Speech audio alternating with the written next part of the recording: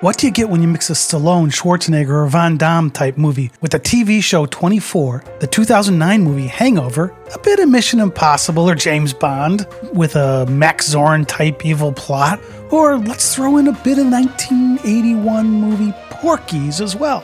And while we're at it, throw in a lot of humor and of course some plot twists. Well, producer Kelly A. Manners and writers Josh Held, John Hurwitz, and Hayden Schlossberg put all of that in a blender and came up with the comedy spy series Obliterated, which Netflix released as an 8-episode series on November 30th, 2023.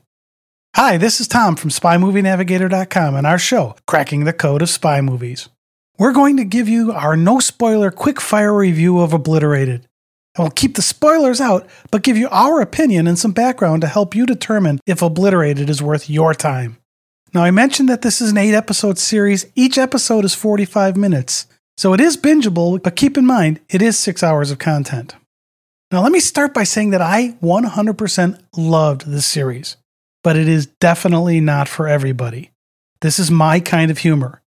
Yes, there's a spy movie plot, but Netflix categorizes this series under TV comedies.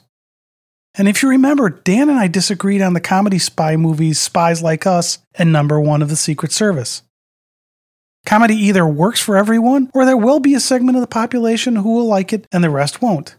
And Obliterated, in our opinion, likely falls into this second category. As for the plot, we want to keep this no spoiler, so we'll just give you the tagline from Netflix.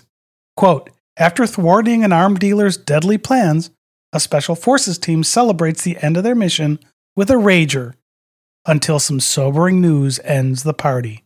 End of quote. Okay, that is accurate, and the rager is very important to this plot. What happens when a team finishes a long, stressful mission and then decides to blow off some steam? Oh yeah, and they just happen to be in Las Vegas. Then, when you throw in the sobering news, things can get dicey. And there are two engaged couples somehow involved in this thing too, in Las Vegas. Now, we normally talk about the cast early in our no-spoiler reviews, but we're going to hold off on that for a minute and talk about why this series will offend some viewers. I told you this isn't for everyone. This movie will offend some people, but in my opinion, not in a nasty way, and almost always with humor. And to me, that just works. If you look at the great comedian Don Rickles, most of his act was zingers that could have offended somebody. However, he zinged everyone, which kept him from being offensive. And to me, Obliterated does that here. Yes, some of it's over the top, but well done in my opinion, and they also stay away from some hot topic items that they very easily could have gone into. And I like the way they did that. Now, we say that this could be offensive. This series is rated TVMA here in the US, and the mature audiences part, the MA, is in full force throughout the series. The TVMA rating is for language, nudity, sex, smoking, substances, and violence. And that rating is well earned. There's a lot of all of those, and if this was a movie, it would have probably been an R rating here in the US. It kind of reminded me of some of the raunchiness of Porky's, if you can remember 40 years, but just updated for more modern times. There is a decent amount of full frontal nudity in Obliterated. Yes, there is sex, but that's not super explicit. And there is a funny callback to the character Darcy in the 1999 movie Varsity Blues, which was cleaner than many of the other parts of the series here, but it was a fun callback. I said there's nudity. Most of the female nudity is the standard breast and butt type shots, without any shots of female genitalia. But the male nudity is full on frontal. You see everything. And there are strip clubs with male and female dancers thrown in for some fun. Now, I'm not going to go further with this other than to say if you're offended by nudity and sex on the screen, this series isn't for you, and it's TVMA. It's not for kids either. Some of the other things that could offend people are the use of drugs, the violence, and the fact that a couple of the characters are gay. So you may think they're just trying to tick off all the boxes, but it doesn't come off that way.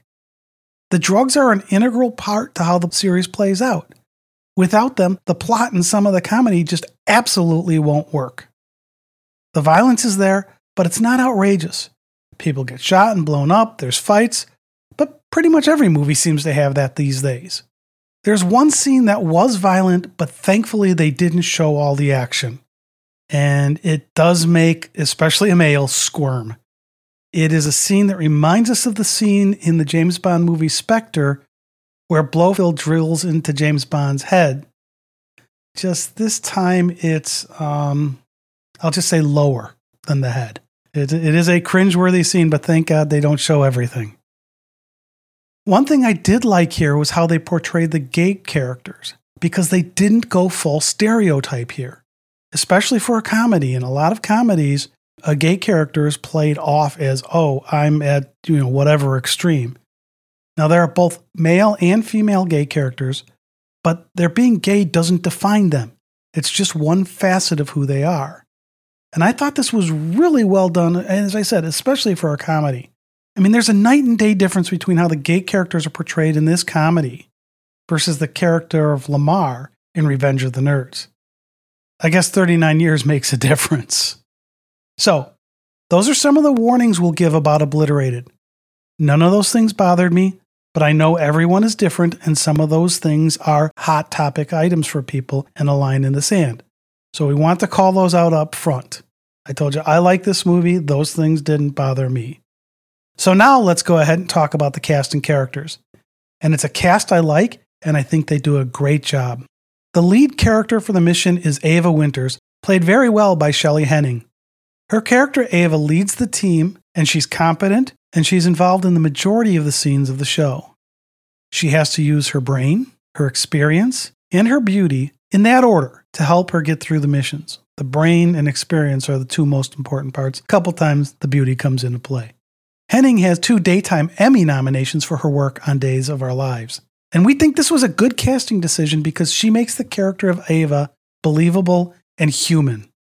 You feel for her in some of this stuff that she has to go through. Now, the next 3 characters we're going to talk about are the brawn of her team. She's the team lead.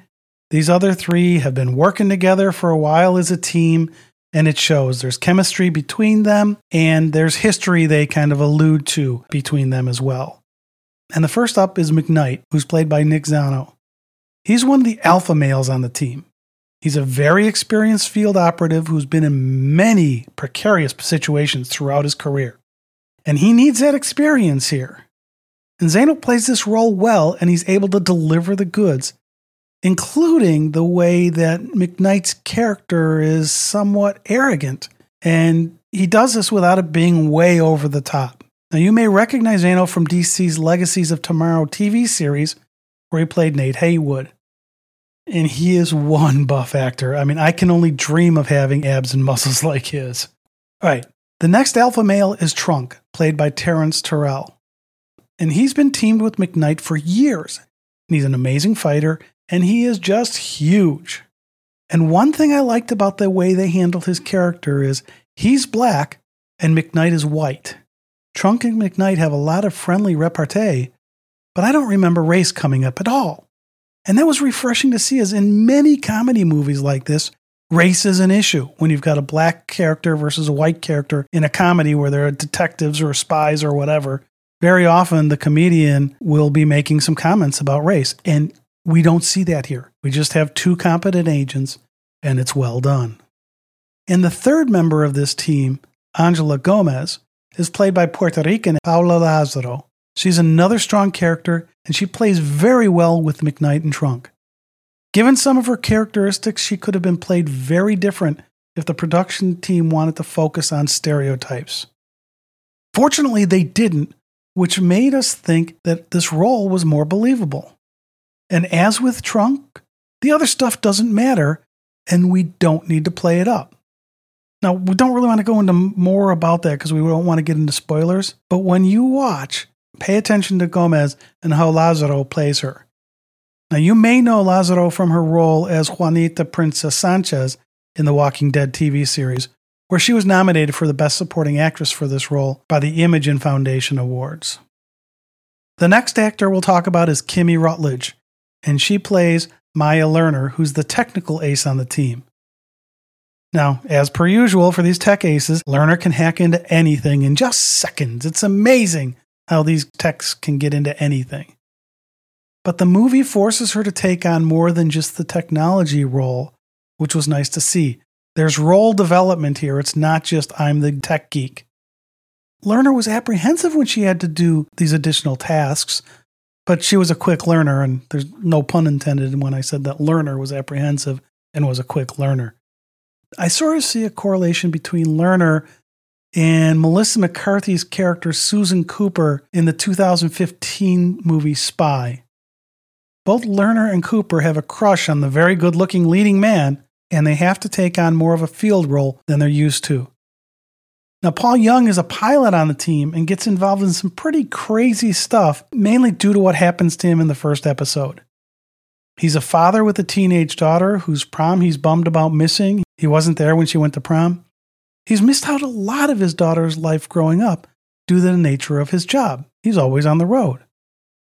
How this has affected him comes out with humor, drama, and a bit of melancholy. And Eugene Kim plays Young and delivers the crazy and emotion that this character requires. And he does it very well. All right, speaking of crazy, C. Thomas Howell plays probably my favorite character, called Haggerty. He's a bomb expert who can defuse any bomb. He's very quirky, very funny, and is kind of odd role for this series. He's not in all that many of the scenes with other team members. However, the show cuts to what he is up to quite often, and this character is a great way at times to break the tension, while at other times he increases the tension, almost always with humor. Not surprisingly, Howell nails this role as he usually does, and I bet he had fun with this one. Two more minor characters to call out are James Langdon, played by Carl Lumbly, and Maddox, played by David Costabile. I'd recently seen Lumbly in the mini-series The Fall of the House of Usher, and this was a different type of role for him. His character Langdon plays Ava's bureaucratic boss, but he has to play it differently at the end of the series than he does through most of the series. There's a change that happens, and he does this very well. And Maddox is one of the bad guys. All of the bad guys are good, but I'm just a David Costabile fan, especially after his role of Wags on Billionaire. So it was cool to see him in this role where he is definitely a bad guy.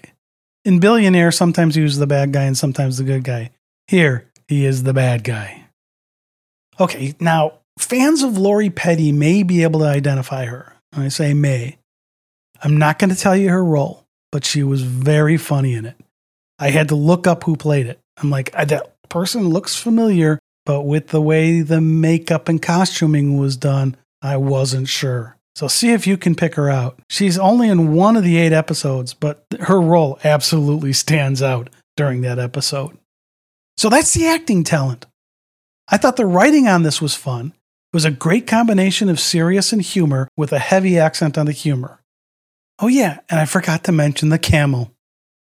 Yes, there's a camel in this thing. Not sure why, but it's kind of funny to see it. So I told you up front that I liked Obliterated. Is it a series for you? Keep in mind what I said about what some people might find offensive. If, like me, you either like that stuff or it doesn't bother you, then yes, I highly recommend Obliterated. I haven't laughed out loud at a streaming series in a while, and I had a few outward laughs at this one. I was sitting at my computer and I caught myself laughing out loud. That doesn't happen often for me, so it was cool to see that. So that's a wrap on a review of the just-released Netflix spy series, Obliterated. If you do watch this one, please let us know your thoughts at info@spymovienavigator.com. We'd love to hear from you. This has been Tom from spymovienavigator.com and our show, Cracking the Code of Spy Movies. Be sure to check out our other podcast episodes on your favorite podcast app. Thanks for listening. We appreciate it.